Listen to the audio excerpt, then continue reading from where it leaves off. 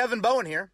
Don't forget to listen to The Fan now on 93.5 or 107.5 FM, and check out our latest coverage online at 1075thefan.com.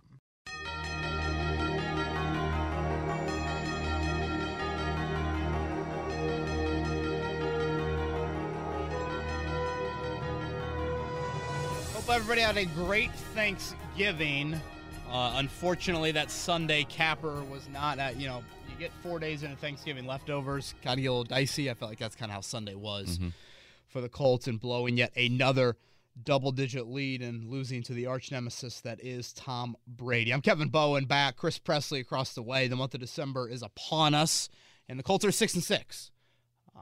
We'll look at the big picture today. We'll obviously unpack a whole lot of what happened in the 38-31 loss, because there is good, there is bad within that, and I think that's probably what adds to the frustrating aspect. First off, Chris, I know a busy week for you over at Lucas Oil, IHSA State Finals, 6 games over Friday and Saturday. Your help with Network Indiana there. So Thanksgiving good, weekend good? Thanksgiving was good.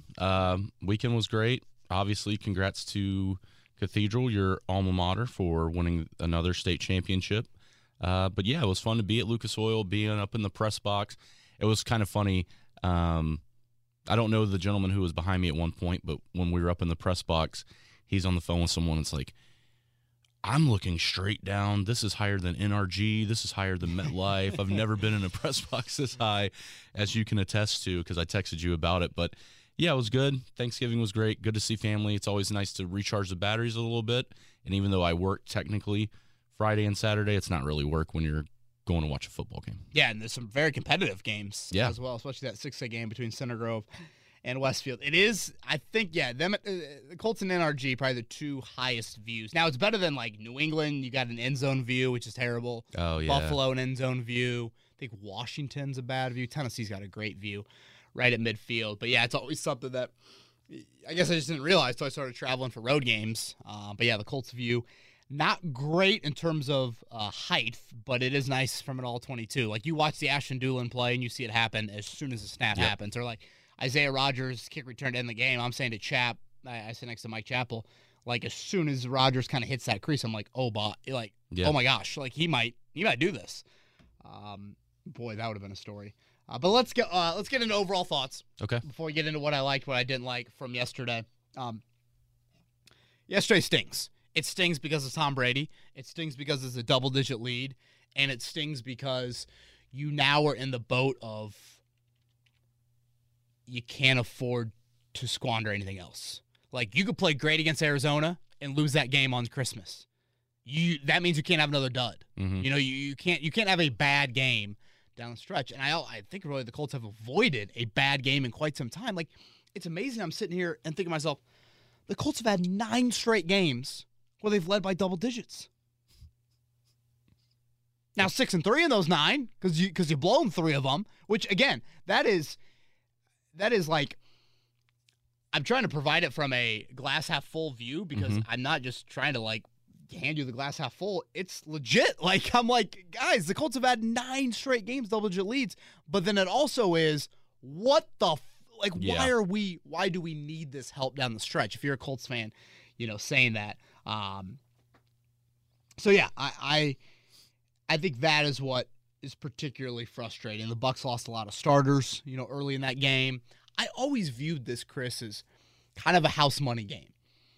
Yeah, I thought to myself, coming out of that Jacksonville game, all right, 2 games close out in November, Buffalo and Tampa. You take the split. You hopefully get the Buffalo game versus the Tampa game because it's the AFC game, and then you run into December and you see what happens. So, I think big picture, if we can kind of step back for a second, this is the most realistic, best scenario you could have hoped for from the Colts. Granted, again, the frustrating part is, holy shit. Yeah. I mean, you're up 2 scores, you're on the verge of going up 3 scores. And think about that. In 2 of these 3 losses, you've been up double digits and blown it. Double-digit leads in the second half of 2 of those games. Baltimore, of course, in the fourth quarter. Right. A huge lead. And then obviously yesterday with Tampa there as you're going in for that 3-score lead. I feel like I mentioned this at the start, but I also want to throw in the caveat of, like, we won't focus too much on this. Like, they've built these leads. They are a good football team. They don't have a record where you can truly appreciate that stuff. You know, when you are 6-6, Yeah. you can't harp on that too much just because, you know, you got to go 4-1. It looks like, I don't know, 3-2 maybe. The Colts actually have the conference tiebreaker nicely in their favor. Now, granted, some head-to-head tiebreakers, you know, with the Raiders and the Patriots can still be decided. But to me, the game kind of boils down to this. You have dominated turnover margin all year long. You've dominated the penalty game all year long. -3 in turnover margin, basically -4. I mean, let's say Pierre Desir drops that pick at the end. That's And of course, it's -4. Pierre Desir. Right, who got roasted several times, but yes, he does make that play there late. And then penalties. I think you had 22 yards more penalties. That's not a huge number, but still, I thought there were some critical ones within that. So, yeah, man, it's, you know, after the Miami game, I remember talking about this. You know, after the San Francisco game, though, we talked about it of like, all right, you make some mistakes, you can get away with it against bad football teams, mediocre football teams. You do that against Tom Brady and the Bucs, you will not get away with that. And that, to me, is what sums up yesterday. You muff a punt like Nyheim Hines did against Miami and Jacoby Brissett, you can still win. You muff one against Tom Brady and the Bucs inside your own 20, you're not overcoming that. Right. And so I think it all boils down to turnovers and the penalty game. Colts have been so good with it all year, and it's not like they were even average with it yesterday. They were below average with it, and I thought that was costly. Yeah, I was fortunate enough to sit behind the biggest group of Tampa Bay fans probably in the stadium yesterday.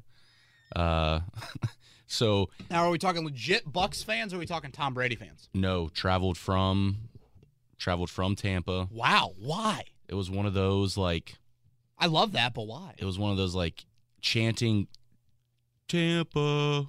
Someone would say Bay, even during the national anthem, like, Oh, gosh. those kind of fans. Yeah. Yeah, got it. So when I sat down, I was like, this is going to be fun to watch. Yeah, that is, you know, we had a little bit of a national anthem issue, right?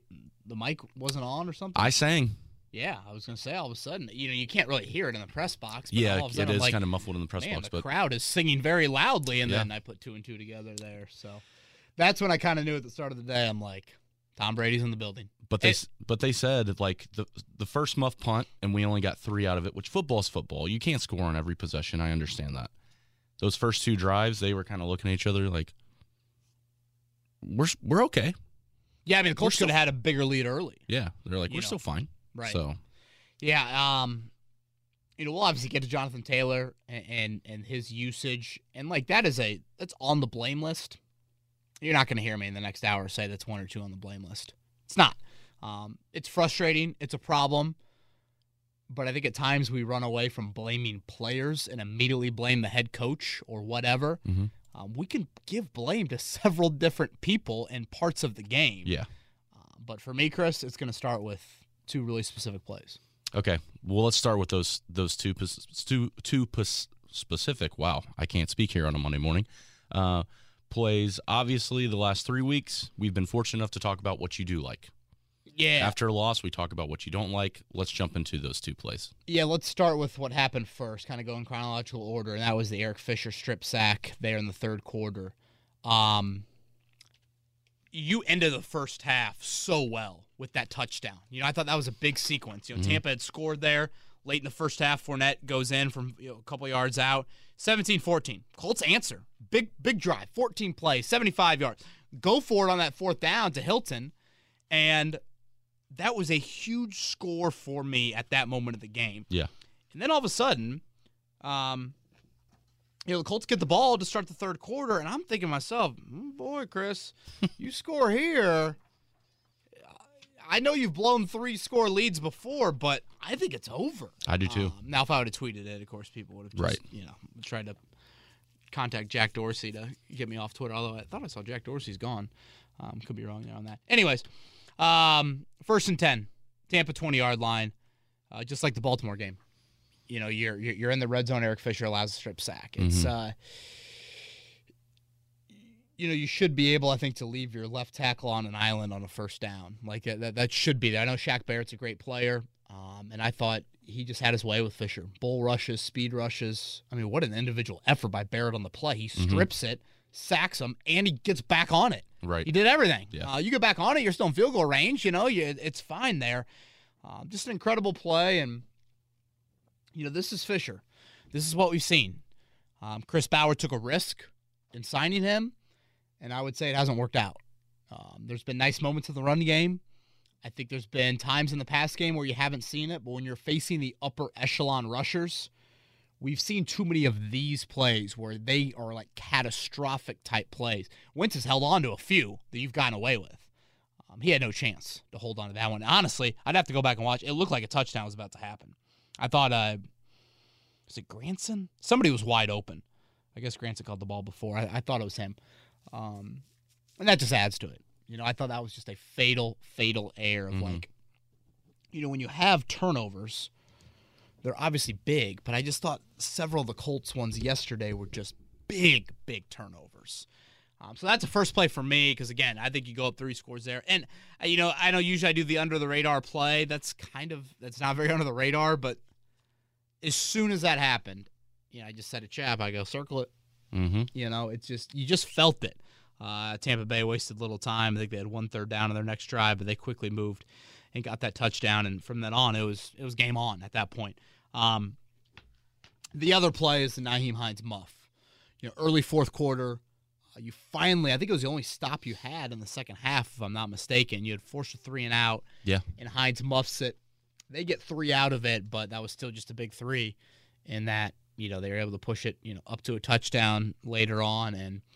And Hines, again, hey, you had the muff against Miami. You overcome it. You can't. This is the blame for me. The blame starts right there. Eric Fisher, Nyheim Hines. 2 guys that, and sure, if you want to take it another step up, you're like, well, Chris Ballard, okay, Ballard made the mistake with Fisher. All right, fine. You want to throw blame there, throw blame there. In the course of 60 minutes of football, what we saw on Sunday, Fisher and Hines made catastrophic errors. And when you're playing legit opponents, you're trying to string wins together. That was the question entering Sunday was, can you beat multiple playoff teams? Right. At some point this season, you want to play in January, you have to beat multiple playoff teams. And just 2 massive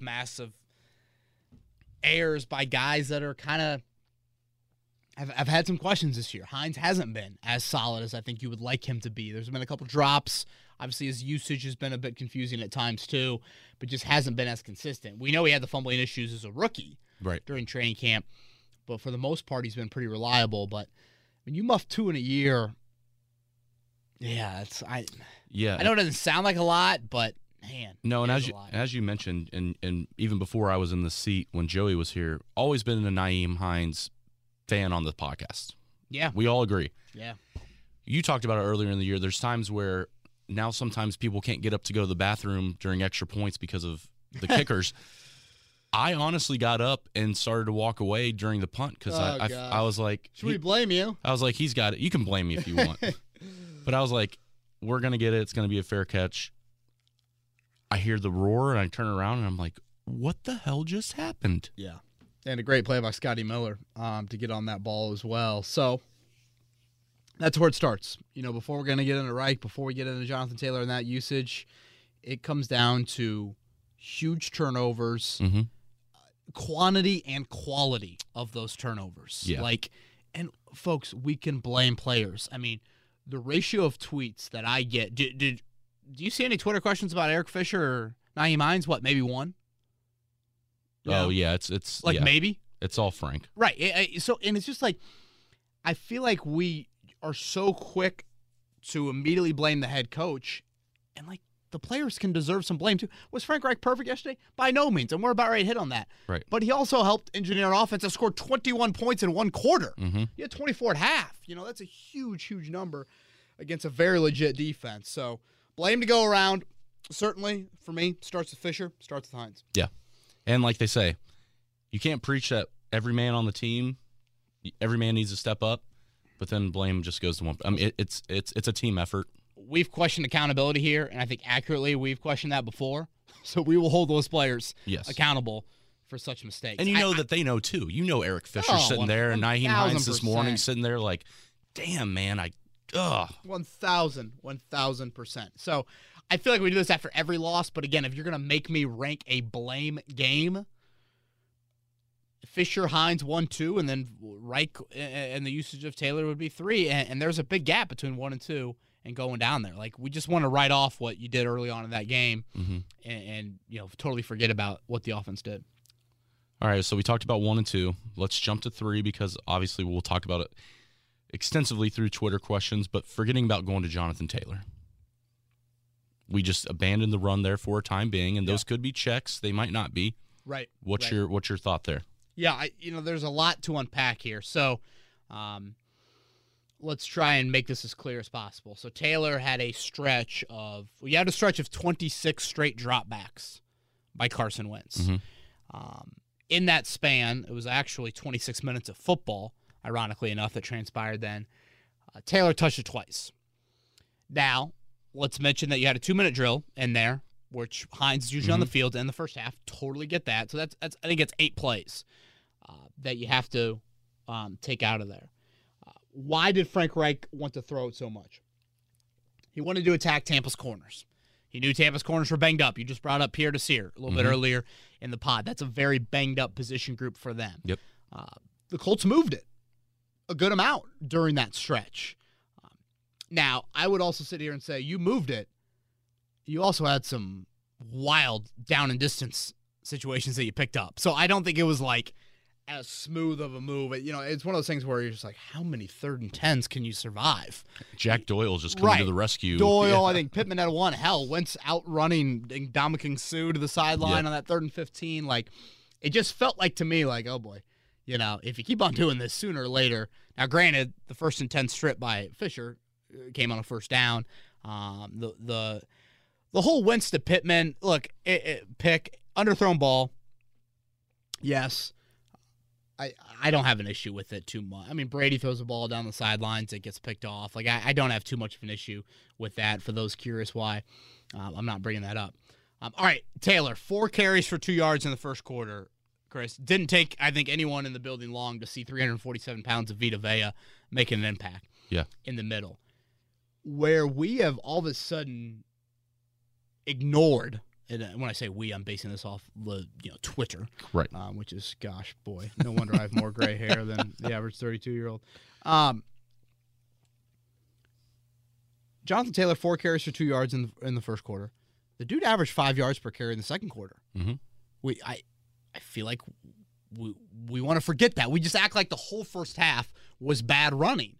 But I am such a believer with the run game. It is a boxing match. It is what happens in round 1, not necessarily going to be there in round 4. The wear and tear, the attrition. They're subbing guys into the game, subbing guys out of the game. They got banged up early on in that game. Devin White was in and out of that game early on. They also lost a couple other of guys. To me, when you threw it pretty well in the second quarter, you had some sprinkled in runs that I think helped you in that area. I also felt like this game, a big reason why I ended up going with the Colts is I thought the short week would catch up to Tampa. And I think you kind of saw that late in the game. When you gave the ball back to Taylor, you saw what a short week can do to you. And I keep on coming back to this with Taylor. You have got to force some touches to him. And I know that is a very dangerous thing. 26 passes, an astonishing number. 26 dropbacks in a row, I should say. Like you mentioned earlier, there's some run-pass options in there that, Carson decided to throw on. I am by no means acting like the Colts should have ran it 26 times in that stretch, or that number needs to be 50-50. I get why Frank Reich wanted to throw. You had some success in the third quarter. My bigger issue is your best player touches it twice. Yeah. In a span that's nearly half the game. Taylor has got to touch it more. He's too dynamic, and you're not dynamic enough at receiver and tight end to make up for it. We had Jeff Saturday on the morning show today, and I asked Jeff, I'm thinking, walk me through what you guys did at the line of scrimmage when the numbers weren't in your favor. He said, look, there were still times where we gave it to Edge. We know edges, and they had Marvin and Reggie. Mm-hmm. It's not like, God bless the Colts pass catchers, but they don't have those guys. So I go back to the San Francisco game, Chris. Early in that game, Taylor has a flat-out awful drop on a second down in the flat. Terrible drop. It's now 3rd and 15. That 3rd and 15, that down and distance, that screams Nyheim Hines on the field. They stick with Taylor. They give Taylor the ball on a screen, and he takes it 70-some yards for a touchdown. Like, those guys have got to touch the ball more than others. By no means am I saying, you must run it X amount of time, or this, that. There still needs to be times over the course of a game where even if the numbers aren't perfectly in your favor, you do run the football. If you look at that final drive, Chris, I know there's some thought out there that, the Bucs had light boxes on that final drive. They did not have any lighter boxes than they did. No, they didn't. No. You just ran it right at them, and you moved the football. Yep. I would have liked to have seen that in the third quarter a little bit more. I get that you moved it, but how those drives ended, I think, is a product of not having a little bit more balance. To me, this passing offense is not built to sustain over 4 quarters. It's just not. Obviously, you had a lot of success with it, but thinking that game plan is going to be there and needs to be there for 4 quarters, I can't go there. It's just also a little crazy to me that you go from one week where the national media, NFL's Twitter account changes their profile picture and stuff to Jonathan Taylor, or their header image, I should say. Right. And you have the hard knocks of he's one cut away from always to the next week where it's completely opposite. And I'm not saying that Jonathan Taylor, even though he's in his second year, should get in the face of the quarterback, but do you think at times, kind of like we on the morning show here, we have the Jeff Saturday, Peyton Manning kind of hilarious quote going back and forth, should Jonathan Taylor give me the ball? Yeah, it's not Taylor. Like, he's not going to do that. So it should not be on the player to do that. That's where Frank Reich, I think, has got to realize. And it was wild to me that Frank said after the game he didn't realize that Taylor hadn't touched it during that span. It's kind of like, dude, I get you're calling plays, but you more than anyone should realize that the guy's got to get in the game. And his playing time was there. 71% of the snaps, that's a nice number. It was just those touches were not there. Yeah. I think a couple other things before we move on. The Bucs have a really good run defense. They're not the 2000 Ravens or the 85 Bears. If you look at the last handful of games, Tampa Bay has allowed, I want to say the number, I think it's 4.8 yards per carry. It's a big number. Right. In 4 of their last 5 games. So this is not some, again, vaunted, you can't run on them. And I go back to what happened in the first quarter, and then boom, what happens in the second quarter? You found more success in the second quarter. So where's that in the third quarter? Yeah. And to the people listening, if that's the Eagles, the Bears, the Saints, or I should say the Giants, Washington, Saints, and Bears. Not. So you're not. Yeah, it's that's those not aren't Bo Jackson, Walter Payton, and right. Jim Brown. Yeah. Can you imagine the Titans giving the ball to Henry twice in 30 minutes? It's just. So, again, this is not at the top of the list for me that cost you, but it is concerning because it's a repeatable offense that we've seen made this year. We saw it in the Baltimore game, not as much in that Tennessee game when you blew the lead, but certainly in that Baltimore game. And I think that is what frustrates fans the most. And honestly, I think that's why fans immediately blame Reich. It's because it's this obvious thing that you just alluded to, Chris. It's Jonathan Taylor. He's the MVP candidate. He's getting all this attention. They've upticked his playing time majorly here in recent weeks. So it's like, they are committing to him. And I just would have liked to have seen a little bit more balance. You still are moving it fine through the air, but a little bit more balance / it is 28 touching the football, and he can turn a 10-play drive into a 4-play drive. And that's where I think I am particularly frustrated with this situation. Right. So I know we got a lot of Twitter questions, so we can probably save any other thoughts for that on this specifically. But I did want to mention it. Again, tremendous. That second quarter, maybe the best quarter of the year, certainly passing offense-wise. But let's not forget, you had a handful of carries in there where Taylor averaged 5 yards per carry. Like, that plays into it a little bit as well. Yeah. I don't know what your guys' thoughts were up in the booth, Kev. The last one we're going to touch on, I know my friends and I were talking about it. Tom Brady, the clock, final drive for Tampa. Yeah. Did you guys feel that as well? You know, it's funny. Mike Chappell looked at me before the drive and goes, your level of confidence in the defense. If you'd asked me at the start of the day, Brady takes over with 3 minutes to go, tie game, and that same question, I would have said minimal. I actually had some confidence at that point of the defense. Maybe it was DeForest Buckner centralized, and like Buckner was making several big plays after that injury scare in the first half. So I'm thinking to myself, Brady has looked human at moments in this game. I mean, early on in the game, that passing offense had nothing in sync. And sure enough, Brady, and I find it fitting, and, you know, the week that LeBron and Brady are both in Indianapolis, they both do it to us like they've done it, you know. Boy, that just sounds weird saying it out loud, but, you know, for our generation, we've watched LeBron and Brady more than anyone. Absolutely. At their respective peaks, and they have probably burned us, I would say, combined more than any other market. I don't know if anyone else kind of comes top of mind, but I would say we are the market that's received the brunt of it the most. And LeBron did it with perimeter shots last Wednesday, not a whole lot of paint activity late in that game, and Brady did it by relying on a lot of Leonard Fournette on that final drive. I think that is what is so frustrating, is the lack of resistance on that final drive. Brady goes 5 of 5. Pretty dink and dunk with that 5 of 5. Fournette, a run of 11. A run of 13, or excuse me, a pass and run of 13. A run of 8. And obviously the 28-yarder to win it. Yeah. Just disappointing. Really disappointing. I get the Tampa Bay is a great offense and all of that. But you know what? If you want this defense to take another level, just a little bit more resistance, Chris. 8 plays on that drive, 5 first downs. I mean, they had a 2nd and 7, a 2nd and 4, and a 2nd and 2. No third downs. Yeah. And look at their second downs.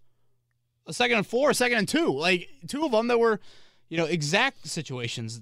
So that, I guess, is what's disappointing. When you see them give up 38, you think the defense played really bad. I don't sit here and say that. I don't. I think there were a lot of nice moments from the defense. But, man, that final drive. Yeah. Just pisses you off. There's your chance. You know, I think we're looking for chances of when do you take that giant step forward. Buffalo was a big step in the right direction. When do you take that bigger step? Do you have that in you? I thought that was a moment there that you could have. Hell, you got them behind the chains once. They had a 1st and 15 after that false start. Yeah. Fournette, draw for 11. No, it's just tough. It's one of those games where, again, I went to school out of state, so I have a lot of out-of-state friends, and the eyes kind of started opening nationally after that Buffalo win. And then after the Colts got up yesterday, I get more texts rolling in like, oh, wow, this team is – you guys might be playoff bound. This is actually turning into a good team, and football's football. It happens. We lose, but – And I think I go back to Thursday, Chris, and you bring up that Buffalo and the Raiders winning on Thanksgiving. Yeah. It's just this is where you talk margin for error. And I am a firm believer. Look at the conference records. That's key. I really think that the Colts, if they go 4-1, will be in the playoffs. But you can play a really good 60 minutes of football, hell, against New England, certainly Arizona, certainly the Raiders, and you can lose. Absolutely. So if you lose that one, that means you got to win all the others. And that's what I think is concerning. This team hasn't played a bad game. And by bad game, I mean like over half the game is poor. Yeah. Something like that. In months. I mean, hell, you could argue since Carson Wentz was banged up early in the season. So do you look at that as they're better than the record says or they're due? You know, it's just you can look at it, I guess, glass half full or glass half empty, whichever you want to. But, yeah. Yeah, and right now it's going to be week to week, so we shall see. All right, we spent a decent amount of time talking about what you didn't like. Let's go about things that you actually did like. When we talked about that offensive flow early on and how we moved the ball. Great. Great. I mean, how good is that ball to Doolin? You know, everything. Protection, the ball, the separation by Doolin. I mean, it's rare you see a guy catch a ball in stride 50 yards down the field. And Doolin did that. Just beautiful. Beautiful by Wentz. Protection was down. You know, you didn't have a first down in the first quarter. I know everyone's like, best half of the year. No. Best quarter of the year. Yes. Like, you didn't do anything in that first quarter offensively. Your first down was 12:39 to go in the second quarter. You know what sparked the run game now that I'm looking at is when you went tackle eligible. You brought in big old Matt Pryor. He's a big dude. Yeah, he is. You went 8 with Taylor and then 5 with Taylor. And again, this is where I find it fitting. When you ran it a little bit, your pass game. That drive, the Doolin touchdown, 8 yards by Taylor, 5 yards by Taylor. So that's first down, 2 runs for 13 yards. Yep. Boom. Doolin, 62. Find a little balance. You can do some magical things off of it. I thought the second quarter was great.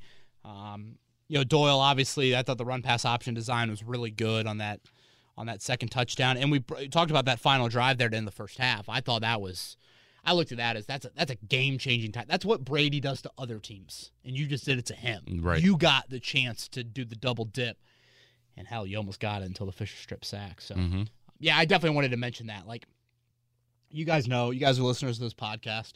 You know what I think about Frank Reich as an offensive mind. I like him. I like the play calling. I like the designs, things like that. What's frustrating is the personnel usage, particularly with Taylor at times. But again, I thought yesterday was another indicator of more often than not you have an advantage offensively. That's good defense, and you put up 21 in the second quarter. So I wanted to mention that. Yeah. Second thing you liked, let's talk about the defensive play of DeForest Buckner and Darius Leonard. Yeah, I wanted to make sure that we mentioned a couple guys on that side of the ball just because, again, I didn't think it was all bad. I was a little surprised to see Buckner not more in the stat sheet. 1 sack and 1 quarterback hit. So, I don't know. I feel like he was big deflection though. Yeah, too. that's a good point. Yeah. He had the big pass defense. That was around the red zone, wasn't it? I think it was maybe even a third down. Yes, it was. Got him off the field. Oh, they had to kick the field goal. And Right. So yeah, that I wanted to mention Buckner. He thought, for those that listen to our morning show, I thought he was the X factor coming in the game. I thought if Buckner got to an All-Pro level, you would win the game, and he was close, man. He was knocking on it, really knocking on it. And Leonard, the punch. Like, you imagine the preciseness, I don't know if that's a word, that you have to execute that? Like, and that was one where I know he kind of made the tackle after the fumble. He was not in his usual squared up position, and I'm doing the motion. When he usually punches, it's kind of the top down punch. Yeah. He's looking down at the ball carrier. He punches down to the ground. That one was like a little side jab. It's like his peripheral vision. All of a sudden, he can sense it and feel it. Punches it out of there. I mean, I was hoping, was it the Scotty Miller? I can't remember. Someone was running down the sideline, and he did an uppercut from behind. Yeah, he did try it later. And they got Pascal on it. Yeah. Later. It was – I'm in amazement. But why I really put Leonard on this list, Chris, is he also had that ball batted down. He made a play as well. And he had 15 tackles. I know tackles can be a misleading stat, and hell, I mean, some of those are probably tackling Gronk, 15 yards down the field. But I thought that was more of the 60-minute Leonard that we've kind of been waiting for a little bit there. So I just wanted to mention those two guys. I did think you saw your safety issues on full display. I thought Odom and Sendejo really struggled in that game, which is not surprising to me. And you knew Brady was going to pick on him. And he did. I mean, Gronk down the middle.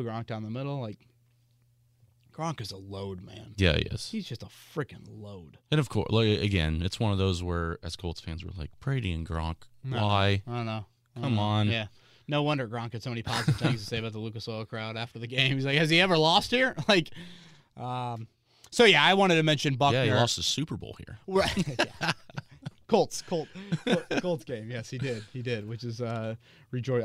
I thought we were gonna have a parade here in Indianapolis after that Super Bowl loss. Do you think you talked about the 60-minute Leonard and the tackles? Is that some of it scheme, or do you think his ankle's starting to come back on the mend? Yeah, I think a little bit of. I'd say a little bit of on the mend. You had the 10-day break, and obviously the bye's coming up, so that should help him. Yeah. I still don't see maybe the sideline to sideline like explosive nature, like full on display. But still, I have noticed maybe a little bit more health for him moving forward. Good. All right, well, that's what Kevin liked, what Kevin did not like. Let's jump into your Twitter questions. The first one's going to come from Jason. Kevin, what was the biggest factor of the loss? Colts turnovers, bad officiating, or both on the Pittman jump ball interception at the 10-yard line? Well, I would go turnovers. Yeah, I mean, I know people are a little bit up in arms about the 2 pass interference penalties. I thought the Rock one was a call that they make. Yeah. You're on an island, you grab a jersey. I'm sorry. I mean, it doesn't get more blatant than that. When you're out there, again, on an island, you cannot have a grasp of a jersey. And he almost had it like in a fist. It was like, he looked like one of those high school girls that has too big of a shirt, and then they put it up in a rubber band or something like that. The jump ball, that was a hell of a play by Winfield. Winfield's a good player. Yeah, really he good is. player. Jump balls, I think when you have a 6-inch height advantage, you probably aren't going to get that call. And I know it looked like at times he kind of climbed his back a little bit. So, a little bit of that, I think it's the underthrown ball there. If you lead him a little bit, you probably avoid that. Certainly Winfield doesn't get a chance to make that play. But, Rodgers did a great job of pinpointing his interception. Isaiah Rodgers does a great job identifying the ball and making that pick there. So, turnovers. I mean, folks, the Colts entered Sunday with 10 turnovers in the year. That's 10 committed turnovers. Yeah. They had 5 in the game. Mm-hmm. You had 10 on the year. You had 5 in the game. Like, before you want to find out where Frank Reich lives, can we not just start there? Like, that is, these guys get paid millions of dollars. We can hold them accountable as well. 4 real turnovers. But, that's where I'm going, Jason. Kevin, David and John kind of have the same sentiment. How is it still not clear that Frank Reich, that Jonathan Taylor needs to touch the ball a minimum, and that's stressed a minimum of 25 times a game? He's our best player. We did the Bucs a huge advantage by taking him out of the game and for a huge chunk of the second half. Once we finally gave it to him, marched down the field, got a touchdown. I know the Bucs have a good run defense, but the Colts took their own best player out of the game instead of forcing Tampa to do it. Love the podcast. Keep up the great work. Appreciate that, guys. I want my best player touching the ball. We talked about the Derrick Henry thing earlier. Mentioned to you the conversation we had with Jeff Saturday this morning about edge. And it's weird, Chris, because I think Frank Reich, more than anyone, he is usually, I am sticking with the run game in years past, I should say, because he is a big believer in a boxing match. And, Frank, at times, I think he walks a fine line between, and I know people have kind of gone both ways on this. There's a lot of people out there that think Frank Reich is so in on Carson Wentz that he thinks Wentz is Mahomes or Rodgers or whoever, and he's putting too much on Wentz's plate, because he loves Wentz so much. Mm-hmm. It's interesting. It's something I'll definitely listen to. It's probably a debate more to have, I think, later in the year, into the offseason, but, it's something I'll listen to. But typically, he is a full-on believer in the boxing match analogy that is so often used in the run game. It's not always going to be clear as sledding, and there's going to be some moments where things get rough. And it just seemed like he went away from that thinking yesterday. 4 carries for 2 yards in the first quarter. That's awful. Mm-hmm. But in the second quarter, I think officially, I want to say Taylor had 4 carries in that second quarter, averaging over 5 yards per carry on this 4 quarter, or on those 4 carries. Right. So boom. I mean, okay. Is that some light? Is it? And that's where if I'm Reich, I'm getting on the headset with Wentz and saying to himself, all right, if the box looks 1 number off, let's still give it to him, because that dude can make people miss. Yeah. And he's got to touch it. So I kind of go back to what I said earlier, Chris. You were moving it passing offense-wise, but you also were playing with some fire in just the long down and distances. The run game can kind of get you into some more favorable situations. And I know the long down and distances didn't end up biting you turnover-wise, but I just feel like Tampa got into some pass rush situations, were able to make some plays there, and I mean, ultimately, you scored 7 points in the second half. The only time you scored was when Taylor touched it. What do you have? 8 carries on that drive? Yeah. I think it was the entire drive, right? 10-play drive of 75 yards. Yeah. He had 8 carries. Yeah. 6 first downs. Jeez. Yeah. And that's the thing. He, as we know, as Colts fans, he can mix it up. Right. Like, in terms of his speed, like, he can be patient. He can juke. He can sprint. Like, he's a different type of running back, and I think that's the biggest thing that frustrates people is he's different. Yeah. Not many guys you can look at and say, that guy's different. Right. That guy's different. Yep. Preach. I think all of that is spot on. Your best players have just got to touch it a little bit more. Mm-hmm. Got to. All right, another kind of dual question here from Luke and Sam. Neither of them really blame Coach Reich, and like you talked about a little bit earlier, they don't feel that necessarily, Reich's always the one to blame during this game because the 4 turnovers or the 4 times in critical moments the ball was turned over. However, his approach needs to be explained a little bit more in terms of why we keep giving up double-digit leads. What's your thoughts on that? Boy, I think it's a great thing that I'm curious about. Obviously you're doing something good to build those leads. Mm-hmm. And again, 9 straight games with double-digit leads. Yeah. But not holding on to them, yeah, man, that's where is that? Is that your game plans aren't evolving for the course of a game? Do you lack that step on the throat mentality? I think those are both fair things to wonder. Mm-hmm.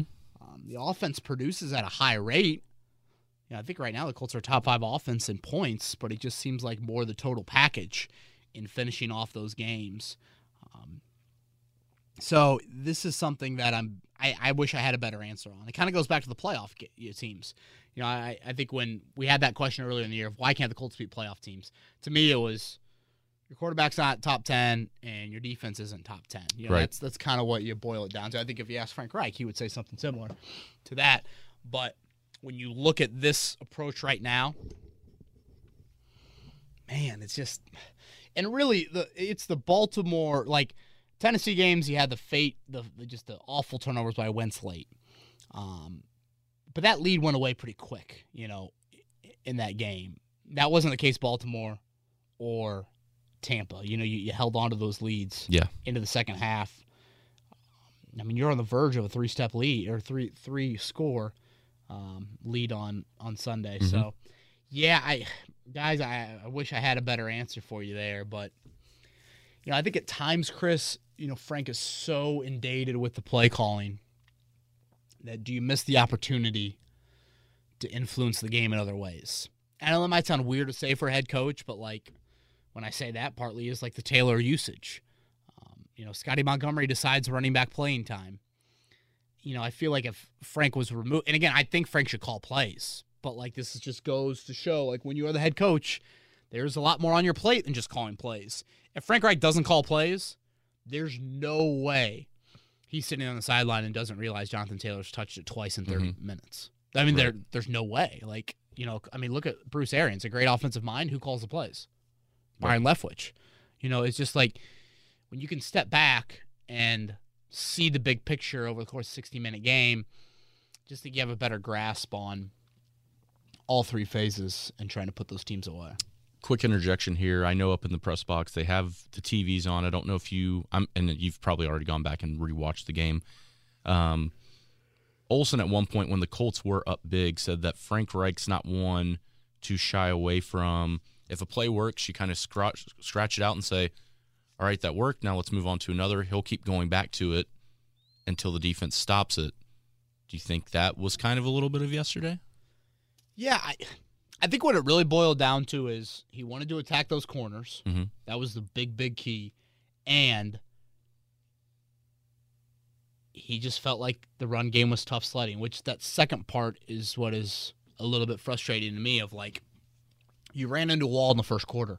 You then kind of broke down that wall a little bit in the second quarter, and that's what can happen with the run game. Yeah. And then you ran through the wall in the fourth quarter when you went back to it. So you just didn't take, to continue the wall analogy, you didn't keep on trying to knock it down. You just stopped, and you still moved it.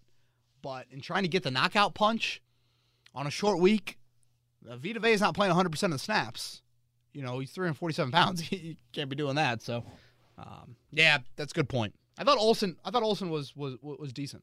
I thought he was too. Yeah, it's kind of a different voice. Yeah. Yeah. He's got he's very much a. I enjoyed that. Kind of towards the end, he kind of gets to a whisper right at the end. Yeah. I can see where you're going with that. He does. So yeah, the Fox crews we don't usually get, but yeah, no, it was a nice listen. He's better than some of the crews that we've had this year. So right, agreed. I'll take it. All right, this one's from Craig. Hey, Kevin, another frustrating game. In your opinion, what's the bigger issue? Reich not giving the ball to Jonathan Taylor until the fourth quarter, or all the turnovers feel like they kind of play into one another. If we had run the ball a little bit more in the second half, could have eliminated many of those turnovers, strip sack, 50-50 ball, etc. And also, is it me or are Pascal and Hines really having down years? Yeah, let's stick with that part of the question since we have talked a lot about Taylor. Yeah. Yeah, I would say that's fair. Now, again, Hines, at times, I think his usage has not been where it needs to be. You know, if I'm not mistaken, Chris, the Colts had 69 offensive snaps. I think it broke down to 45 for Taylor, 24 for Hines. I need to go back and look. I don't remember them being on the field together. Excuse me. 49 offensive snaps for Taylor, 25 for Hines. So that means 74 total by them. So they had that one where they moved Hines in motion. Yes. To see what the defense would do and swing it out. But I think that was, the only so they're on the field, it looks like, for 5 snaps. I mean, 5 of 69. I'd like to see a little bit more than that, just with how creative you can be off of that. Pascal down year. You know, Pascal is Zach Pascal played 95% of the snaps yesterday. 7 targets, 2 catches. You get me on the field that much, you can't be a liability. And he was yesterday. Mm-hmm. Not a word you use often with him, but I think lately he's been that. And again, it kind of goes back to the whole wide receiver in March. Felt like it should have been more of a focus. You know, I know T.Y. had a couple nice plays yesterday, but T.Y.'s not. He's not the same T.Y. I mean, we know full well that. So, Pascal definitely a down year. I'll be curious to see how that free agency plays out. Yeah, and especially the way that he started the year. I mean, the first 2 games, I should say. Right. In the start, I mean, you felt like there was some chemistry there. He plays too much to not have ball security.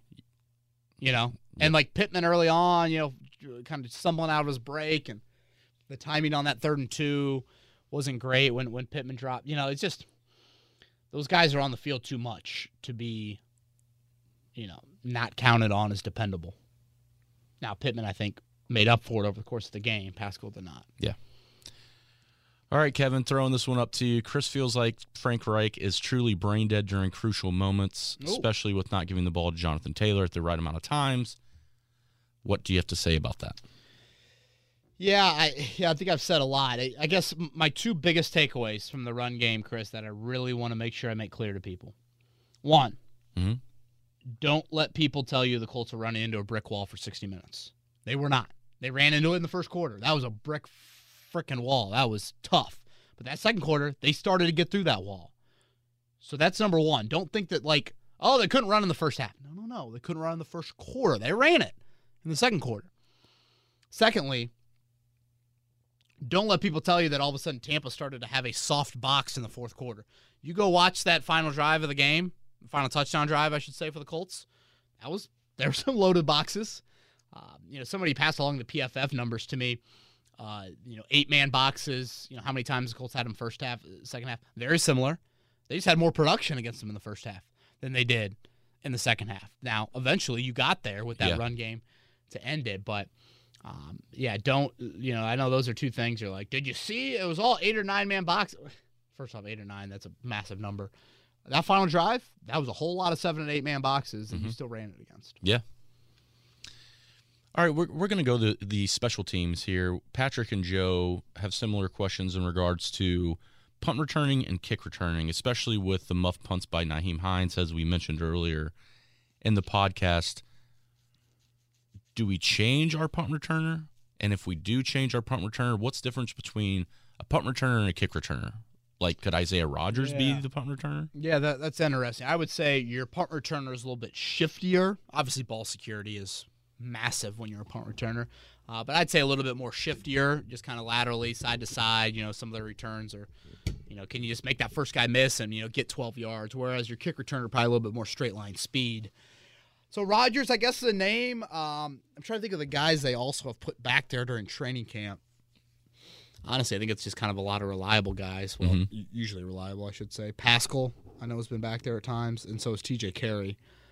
So nobody really stands out. I know maybe I should look at like Deion Jackson, the Duke, undrafted kid. I don't know if he did that at all in college. But yeah, I assume they will stick with Hines. I do. But yeah, I think that's probably probably a good question to throw down on the old question list for the week. This one comes from Jake. Frank Reich not using Jonathan Taylor in the third, or Matt Eberflus playing off coverage on Brady with a 3-minute drive. I'm assuming he's asking which was the biggest key. Yeah, Jake, I hated that defense so much late. I need to go back and look exactly about how off it seemed like there was an easy pitch and catch there to Evans on that. Did Cameron Brate have kind of an easy pitch and catch as well? He had one down the seam, yeah. Yeah. I'm looking at it right now. Brate had a first down. I guess Evans didn't really have one. Godwin. I think that was a catch and run, though, with Godwin, if I'm not mistaken.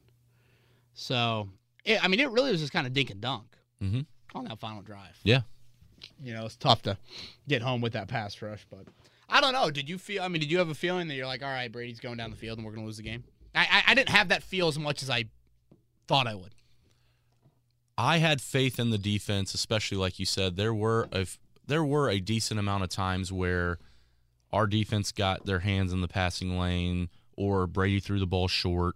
That passing offense for the Bucs early on, something was off. Yeah, and it's one of those where you would think, and you know what, we can all blame my buddy Danny.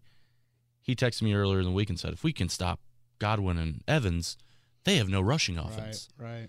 And I said, well, Dan, because he's the worst better of all time, I said, you know that Fournette's going to go off now. And sure enough, 4 touchdowns. He looked like top 5 pick. You talk about a grown man. Yeah. Fournette made he made some plays there.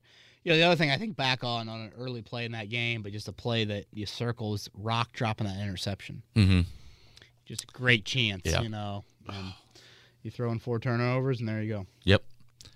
All right, from David, how would you compare the cover 2 defense to the Dungy years and our ability to allow teams to move the ball with underneath passes and dump-offs? Yeah, David, I know the schemes aren't exactly the same. I would say the phrase that I've always been like, huh? When I've heard it from the Matt Eberflus and that defense is the whole no cover zone. Like there are literally zones on the field underneath routes that they just will not cover. That to me is a little bit different. I would like to start that first line of defense, especially against quarterbacks like Brady. That first zone, line of defense, if you will, that's got to be up near the line of scrimmage. Because, you dink it and get 5 yards at it, you're staying ahead of the chains, obviously. So I would just say a tad softer is what you typically see. And obviously from a pass rush standpoint, you don't have the 2 guys we saw on the stage at halftime. Irsay brought the energy there at halftime. He did. I was hoping We Will Rock You would be played, but we did not get that. And a great amount. It's always awesome to see the veterans that come back for those as well. Yeah, you had a lot. I know there were some people asking why they weren't on the field. Jake Query was saying, I think, COVID-related. Not everyone vaccinated, so I think that was a reason why they just showed those guys kind of in the suite. Mm-hmm. I did find it a little odd that Peyton wasn't there. And I'm thinking, Peyton's showing up to the other ones. I saw he was at the Denver game. I don't know if he was getting honored at the Denver game, but I know that Peyton did a whole lot for Robert's career, but I also think Mathis closed out a few games as well to help out. Oh, for sure. Peyton. And watching Dwight Freeney hit the anvil, and you kind of look at him like, man, some of these guys look like they can still play physically. So you think Vinatieri for the New England game on the anvil? That would be awesome. And I'm going to piggyback off that because Sizzle has a question about the Patriots. Okay. All right. Throw it at me. Do you think the Colts have this game circled, especially Chris Ballard after his comments about the rivalry being continued after the Josh McDaniels debacle? The rivalry is back on. Yeah. Sizzle, it'll be the biggest game of the year. As the game moves along, as the season moves along, and you see how each game, what it means, and obviously you had a huge game on Halloween against Tennessee, and that was big for the division. It's crazy to think, Chris, at one point there, probably like 3 o'clock, I'm sitting there thinking to myself, the Colts might have a shot at this division. It was looking like that. Now the magic number is 3, just to clarify for anybody out there. I did think we had a division question, so maybe I'll hold off on that. But look, it's a big game here in Indianapolis, but I don't think that Patriots players go to Tim Hortons or wherever. I don't know. There's probably another coffee play. Tim Hortons is more of a Buffalo. Tim Hortons more Canada, Buffalo. Yeah. But I regret the air I just said. Wherever they go to buy coffee, I don't think the venom for the Colts is as extreme as the venom here for the Patriots. No. Like Colleen Bowen, she doesn't hate a lot of people. That's my mother. She hates Bill Belichick. Hates him. You know, I mean, look at him. I mean, the dude is, those hoodies are just. There are some guys that you just. Oh, man. I mean, the Colts fans hate Belichick more than Brady, right? I mean, at this point, probably because his allegiance is still with the Patriots. My mother texted me yesterday, being the solid Catholic mother that she is, "Don't boo. That's that's unsportsmanlike." I was like, "Mom, me booing is far less than what Tom Brady's probably going to hear from people sitting behind him on the bench." Yeah, I mean, the game means a lot, certainly for the Colts. Yeah, I mean, Ballard a little bit. Josh McDaniels is still on that sideline, so I'm sure there's something there. But, like, you know, ask Mac Jones about the rivalry. Ask Matthew Judon about the rivalry. I mean, there's not much, obviously. You know, and as much as we want it to be a rivalry, Chris, you know, the Colts haven't beaten them since 2009. That's what I was going to say. You ask those guys about the rivalry, they're going to say, what rivalry? Right. What rivalry in terms of we haven't experienced it much. And then, like, they're a legitimate fan. Okay, so 2009, I would have been a sophomore in college, freshman in college, sophomore.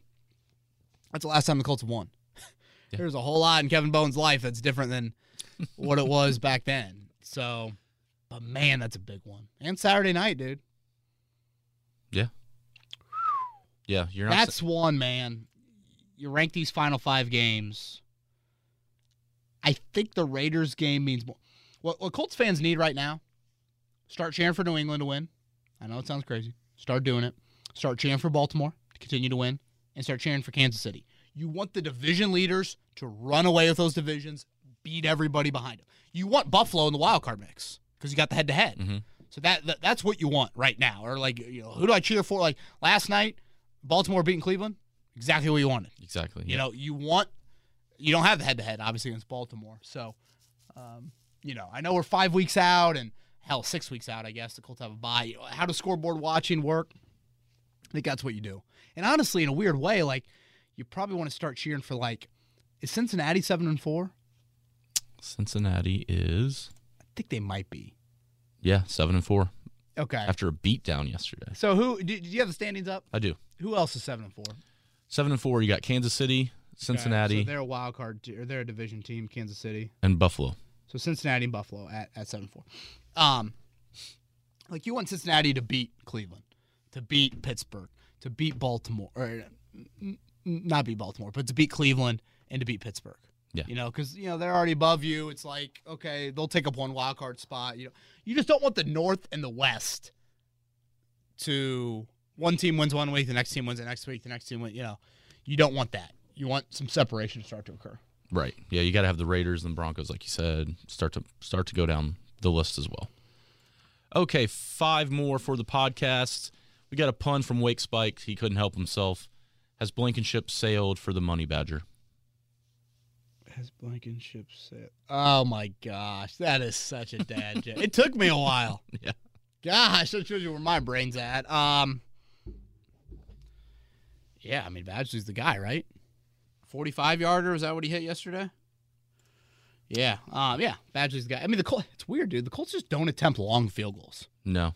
Like, Colts do not attempt, like, 52-yard field goals very often, if at all. So, yeah, Badgley's the guy. I assume Badgley will get one game of, like, a miss or two. Man, if it's weird, if you're Hot Rod, if you're a Hot Rod and you're healthy, aren't you like, hello, cut me? Like, yeah, let me go somewhere else. Yep. Yeah, that's weird. Badgley's the guy, though. He's kicked yeah. I just like how the ball comes off his foot. I do too. I kind of, you know, you're a golf guy. I kind of equate kicking to, you know, the way people swing sometimes, and you can just tell the way he strikes it. Yeah, agreed. All right, Kevin, this one's from Conroy. Did Mac and Indy, Marlon Mack, he's saying, agree to mutually just leave him on the inactive for the rest of the year to maintain health so he has a chance to go to another team in the offseason? So they're asking if there's a mutual agreement between Mac and the Colts to be inactive. No, I don't think that's happening. He's got no role. There was a game earlier in the year the Colts had 80 offensive snaps, and he played one of them. Mhm. So he doesn't play special teams, and we've talked about how much Taylor and Hines need to be on the field / touching it. So, no, that's not the case. If you have an injury, Marlon Mack is playing. Right. And it seems like he's still a great teammate in terms of Hard Knocks, like seeing him with the running backs and all that. Like that's fun to it's good to see. Right. Now Mack is a rare breed. Good dude.